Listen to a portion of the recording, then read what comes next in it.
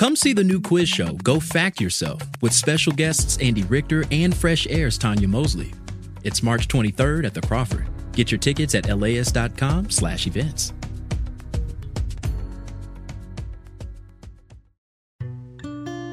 Hey, I'm Antonia Cereijido, the host of Imperfect Paradise from LAist Studios, the show about hidden worlds and messy realities. This week on Imperfect Paradise, the first of our 4-part series, The Castle. The Magic Castle is a club for magicians. It sits on a little hill above Hollywood, looking like it's straight up out of a fairy tale. The thing that makes the castle so special is that you can't just show up. You have to be invited. I've driven past it many times, wondering, who's in there? What's going on behind the stained glass windows? What's it like to be inside of this members-only club? This story pulls back the curtain to a world that many describe as stuck in time, and gives you a front row seat to what happened in 2020, when the castle, like so many institutions, had to confront its problematic past. It felt like you were back in time in a place where, like, almost everyone there's an older, white, cis, heterosexual man. It's their world that you're stepping into. The magician is a guy in a tux, and a woman on stage is the individual who gets sawn in half, split apart, and lit on fire. And he was like, the little lady doesn't do any magic. And then when I started my show, he just left.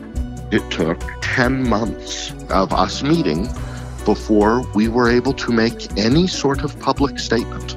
I was propelled by my own pettiness, my own stubbornness, and my hours and hours of preparation. So I was like, here we go. Here's LAist senior producer Natalie Chudnovsky.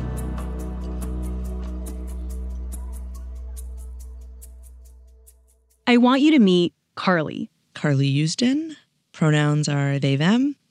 I'm a filmmaker and an amateur magic enthusiast.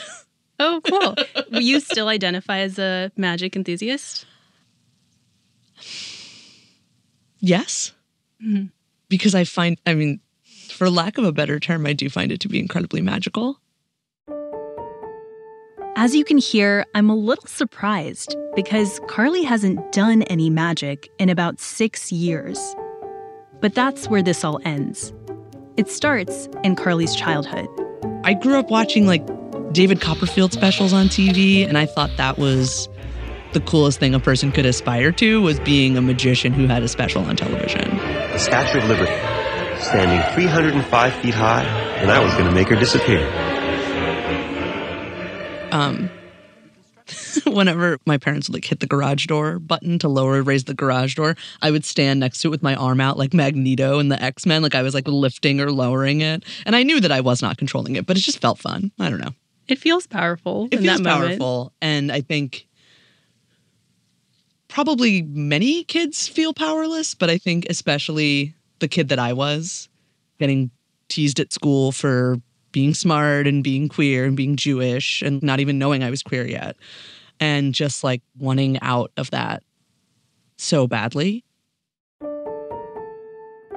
Carly did get out. They left their small town in central New Jersey, became a filmmaker, turned 30, got married. And then they moved to a new city, LA, where they quickly got obsessed with one particular building. The Magic Castle is an exclusive club run by the Academy of Magical Arts, where only their members and guests are allowed in. Founded in 1963, the Magic Castle looms over Hollywood. The Magic Castle in Hollywood bills itself as the most unusual private club in the world. You already were aware of the castle? Yeah, I was aware of it, pop culturally. I knew it was really old. You couldn't just walk in. You'd be a guest or an invitation or something like that. I wanted to go hang out with magicians. I wanted to watch magic. I wanted access to the space. If you've been in LA long enough, you've probably also heard of the Magic Castle. It has the same draw as a speakeasy because to get in, you have to know someone who knows someone who's a magician. And for the magicians I've talked to for this story, being a member is a stamp of legitimacy. Why is the Magic Castle a big deal? why is the Magic Castle a big deal? There isn't a PhD in magician. So when I'm auditioning for a television show, when I speak to a event planner in California, the first question I'm asked is, have you ever performed at the Magic Castle? Just to even have the ability to walk into the doors of the Magic Castle is a mark of one's ability to gain access into an exclusive magic space. You have all these magicians that have performed here. You have all this history. There's a library of all these books with secrets. The guy who made the Statue of Liberty disappear for David Copperfield, he's just sitting at the bar. All the people, all the tricks, all the stories, it all just exists in one place. It's this castle on the hill where magical things happen in the magical world of Hollywood, where celebrities go and people dress up, and you can only go if you have an invitation.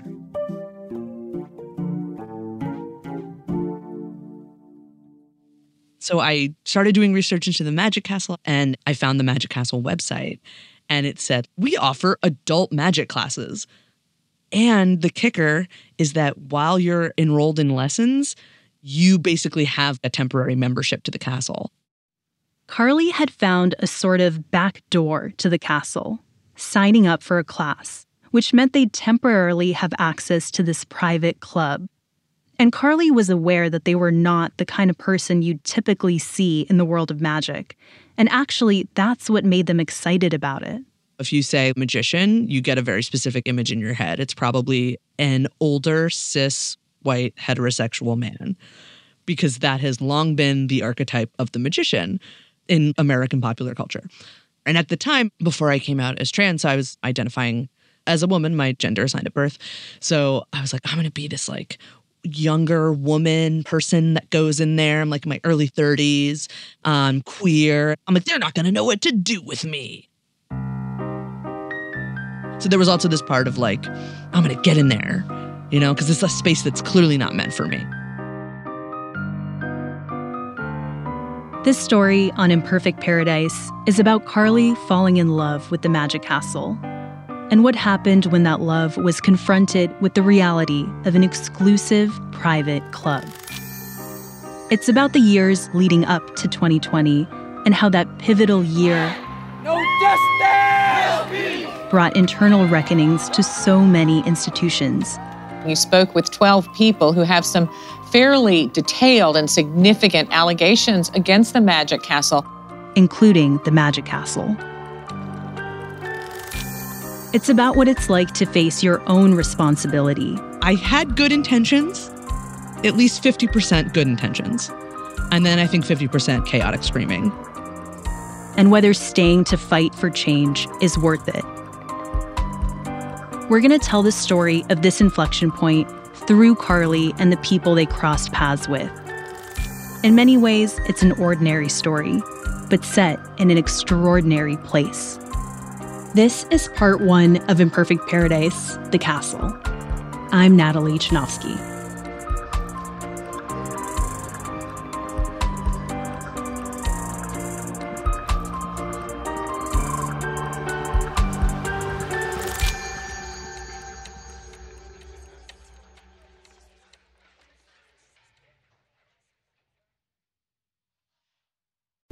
Imagine if you could charge your electric vehicle at the places you already love to eat, shop, and play. Whether you're at the movies, on your weekly grocery trip, or running errands at your local mall, Volta EV charging stations are built around your day-to-day and located in your community and nationwide. All you have to do is check in, plug in, and go about your day. It's EV charging made convenient. Download the Volta app to find your new favorite place to charge.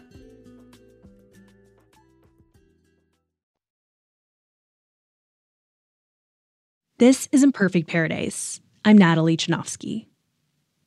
So Carly signs up for the beginner's magic class at the Magic Castle in 2014. Wait, what does the magic class reminder email say? Reminder. Your basic magic class, rude, basic, begins next Tuesday, September 2nd at 7:45 p.m. Remember the dress code? because of course the Magic Castle has a very intense dress code. All materials will be supplied. Try to come a little early so we can get organized. I look forward to seeing you at the Magic Castle. The night before, how are you feeling? The most excited a person could feel. Classes are in the evenings during the week, so it's right in the middle of rush hour. I definitely left a lot of extra time to get there early because of traffic and just general anxiety and excitement. The Magic Castle is just a few blocks over from the tourist center of Hollywood, the Walk of Fame and the theater where they host the Oscars. It looks like a Victorian mansion from a Disney movie. Stained glass windows and turrets. It was built as a private home around 1909. And then, in 1963, when it got its liquor license, it became what it is now, a private clubhouse for magicians. When you walk into the castle, there's like a reception area. There's no like door you can enter. And then I saw that there was a bookshelf with this little owl statue on it. And the people that were working there at the front told me that you have to say the magic word in order for the owl to grant you admittance to the castle, which I was so deeply charmed by.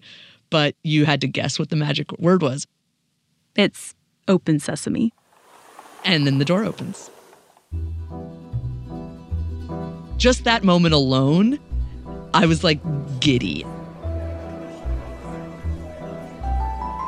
Basically, you're in a parlor-looking bar area, and there's like a big old-timey fireplace. It is Victorian, dark, moody, velvet, patterned wallpapers, and so much old art and old artifacts of magic. And there's also Irma, the piano. She's a ghost who plays the piano.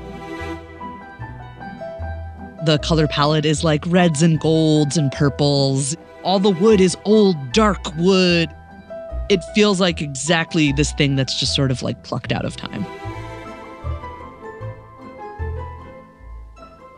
It's a lot of stairs and a lot of turning, and then there's this little classroom tucked away in the back.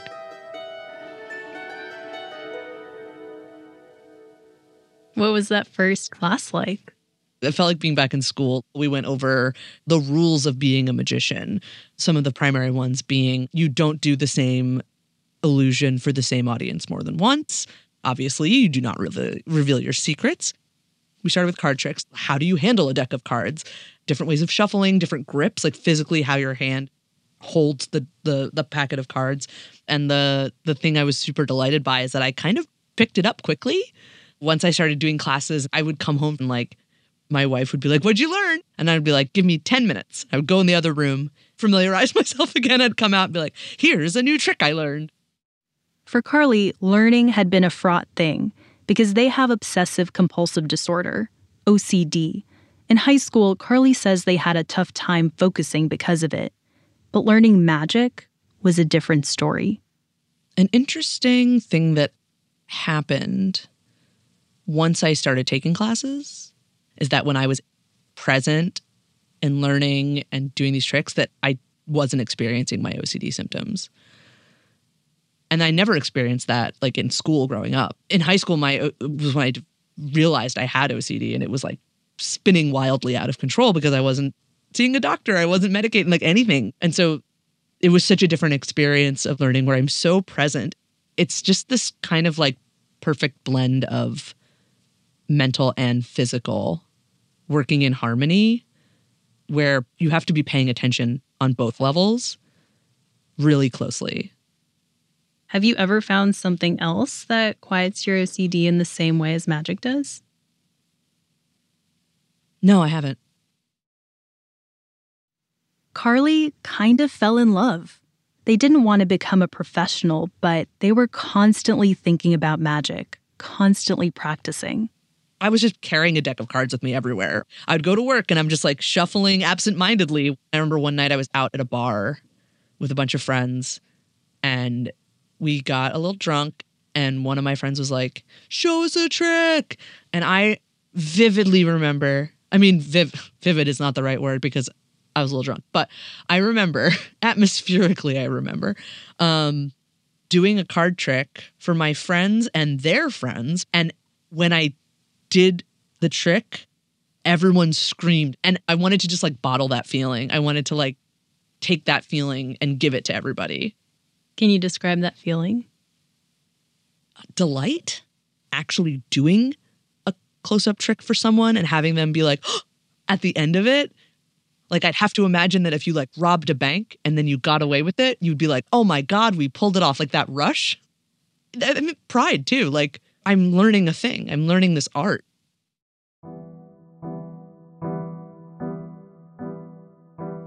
After the beginner course ended, Carly took Magic 2 and then 3 and 4, learning coins and more complicated tricks. After class, Carly would catch magic shows at the castle, and many of the members and performers matched Carly's early assumptions. It felt like you were back in time in a place where like almost everyone there's an older, white, cis, heterosexual man. It's their world that you're stepping into. The castle says it doesn't keep data on the racial backgrounds of its members, and they couldn't give me historical data on gender either. But one magician's unofficial estimate from 2019 put castle membership at 12% female. And that's the estimate I've seen of women working as magicians in the US. If you asked anyone to draw you a doodle of what a magician looks like, they will still probably draw you a white guy in a tux. That's Angela Sanchez, a castle member and magic historian. I called her up to talk about some of the history behind the gender disparity in magic, and she framed the conversation through the lens of power. Because to have magical abilities means having power, knowing or being able to do something that someone else can't. Because of this power dynamic, for a woman to be the person wielding magic that reverses the power imbalance that a patriarchal society has already set where a man is in power. And women with supernatural powers, there's a word for that: witches. And so this notion that a witch, a woman who holds power, is adverse to what a woman should and ought to be, is something that cues you into how women in magic are generally treated in Western European societies. At the same time as women were being burned at the stake for witchcraft, there were people who earned money on the street doing performance magic. Fast forwarding to the 18th and 19th centuries in Europe and the US, performance magic moved from street entertainment into Broadway theaters and the parlor rooms of upper classes. On stage, magicians would often be assisted by young boys. During the golden age of magic in the late 1800s, there were some famous female magicians, notably Adelaide Herman. And you would also see female assistants who would levitate or vanish. But in the 20th century, magic cemented a new role for women: being in peril. When an illusionist named P.T. Selbit unveiled a trick that some historians would say added an element of intentional misogyny to the stage. A trick that would become iconic. Eventually, every act in Las Vegas, Nevada, does some version of this trick, sawing a woman into halves. It's one that audiences recognize everywhere. It is sawing a woman in half. A magician who engineered illusions, P.T. Selbit, specifically asked for women to be the first ones to participate in this illusion. This was very much a situation that would go forward in branding magic with very clear gender roles of the magician is a guy in a tux and a woman on stage is the individual who gets sawn in half, split apart, and lit on fire.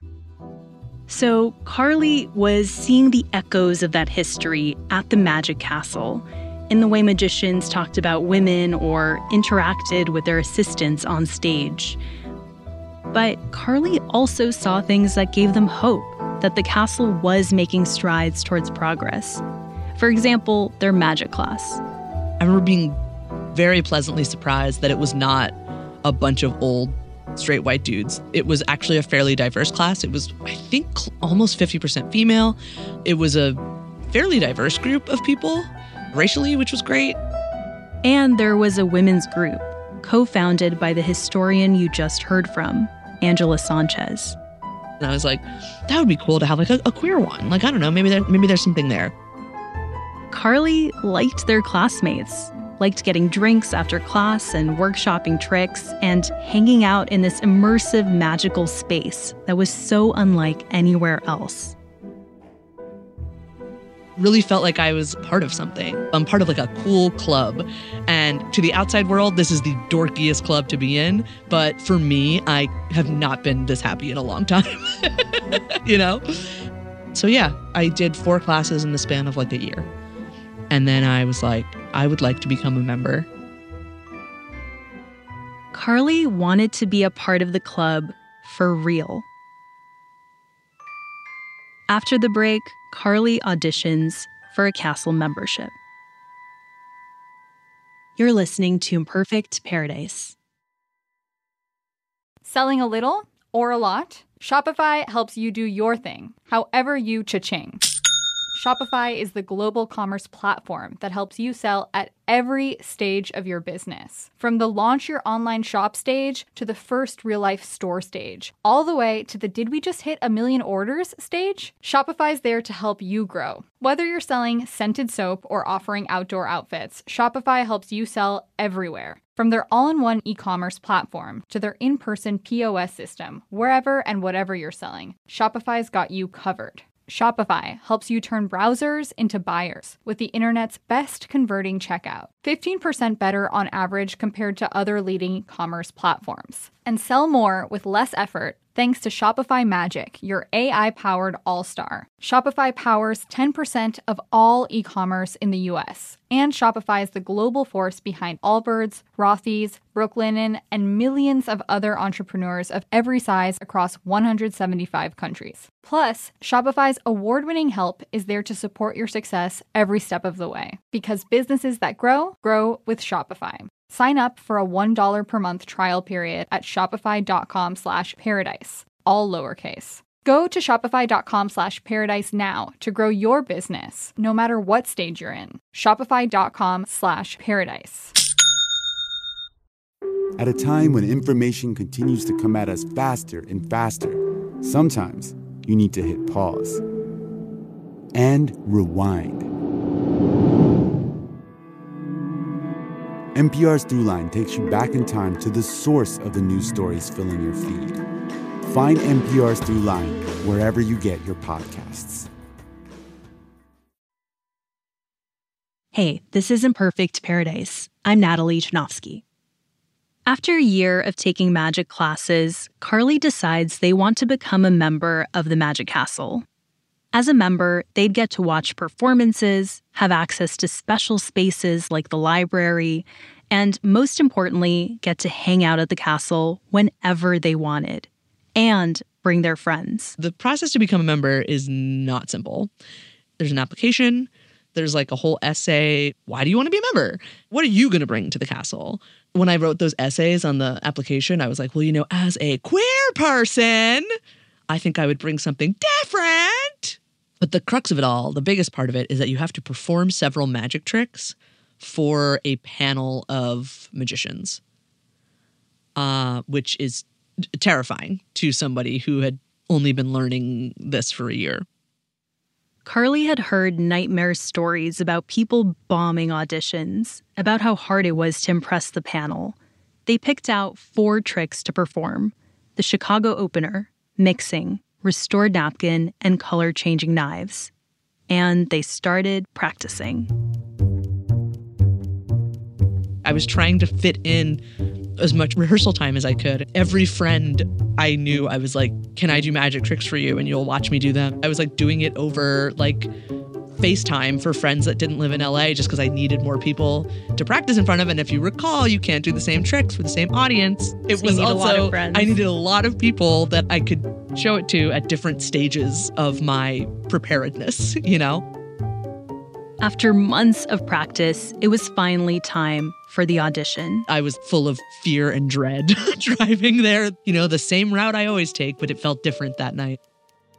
Carly remembers about 6 people trying out, all of them hanging out at the bar, getting called downstairs, one by one. Until finally, it was Carly's turn. And I went in and there was like, I want to say 4 or 5 magicians in there. I don't believe any of them were familiar to me, but they were all cis men. It was an incredibly intimidating room. They do a little interview and then they're like, all right, show us your tricks. So I started with the Chicago opener. Take these cards out of the box and I'll shuffle them. But, you know, the thing with close-up magic especially is that it's all about your hands. And the thing with anxiety is that my hands were shaking. I felt like I fumbled stuff and it wasn't as clean as it could have been. And also, like, these are like pros. Like, these are guys who have seen everything. They are not a warm audience. They are just sort of like sitting back in their chairs watching. And then you finish the trick and they just sort of nod. Like, there's no applause, nothing. So, like, it is terrifying. Is that a good nod? Is that a bad nod? You don't know. There's no way of knowing. And so in my head, I was like, that was a bad nod. That was a bad nod. At some point, they were like, okay, great. Thank you so much. And I was like, it's over. I was like, oh, that did not go well. I do not think that went well. I think I was too nervous and I like fumbled it and I probably needed to practice more. I just really felt in my bones that I blew it. Carly went back upstairs, back to the bar. So I thought I would just leave when I was done and like an owl would fly to my house with like a letter. But they were like, no, everyone just stick around. And then they came and got us. And so we had to go back to the room downstairs, the 6 of us. Just go down these stairs to this basement room, this like, tiny theater. And they're like, congratulations, all 6 of you made it. And I wanted to cry. I was just like, because I was holding so much in my body, like the anxiety of it. I was just like, oh God. Carly was officially a member. They were on the inside of this private, exclusive, prestigious magicians club. And for Carly, this castle membership was like being handed a golden key because members can invite any guests they want. It meant Carly could open up the castle to their friends, people who didn't necessarily look like the typical magic showgoer. So I just wanted to change that, and not in a way that I was like, I'm gonna change the face of the community. No, I had no misgivings of like, I'm gonna do some huge thing. It was very on a very small scale of like, I just want to bring my friends. And then from there, who knows? If I can start a group for queer magicians, that would be really cool. Did you think the castle would be receptive at that point in time? I really didn't know.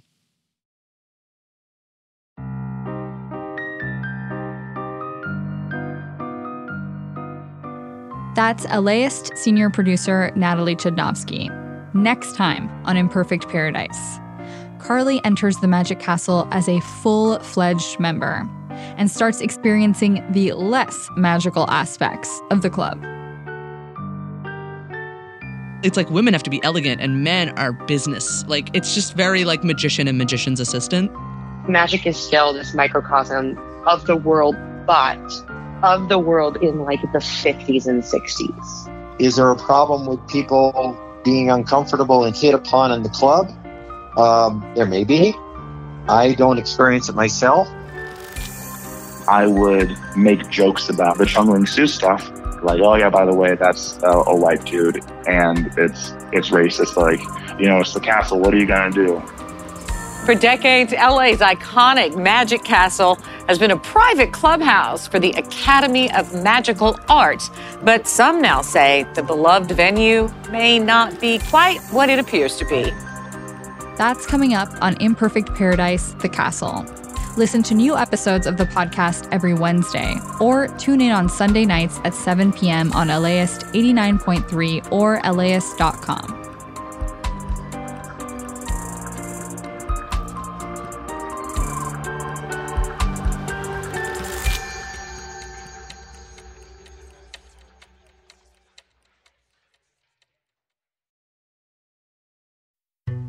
The voices you heard in the opening montage of the show belong to Paul Draper, Angela Sanchez, and Kayla Drescher. By the way, I want to disclose that Carly has done some freelance videography for LAist Studios, though not for Imperfect Paradise. Imperfect Paradise The Castle is reported, written, produced, and sound designed by LAist senior producer Natalie Chudnovsky. I'm the show's host, Antonia Cereijido. Catherine Mailhouse is the executive producer of the show and our director of content development. Shayna Naomi Krochmal is our vice president of podcasts. Additional production by Marina Peña. Jens Campbell is our production coordinator. Editing by Audrey Quinn. Fact-checking by Caitlin Antonios. Our theme was composed by E. Scott Kelly, who is also our engineer. Imperfect Paradise is a production of LAist Studios. This podcast is powered by listeners like you. Support this show by donating now at laist.com/join.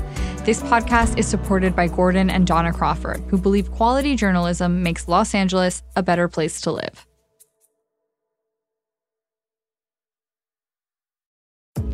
Hey, it's Brian, the host of How to LA, a podcast that is a love letter to Los Angeles.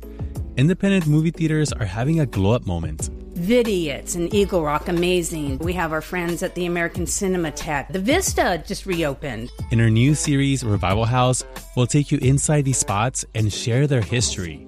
Because movie history is LA history. Listen to Revival House on How to LA wherever you listen to podcasts.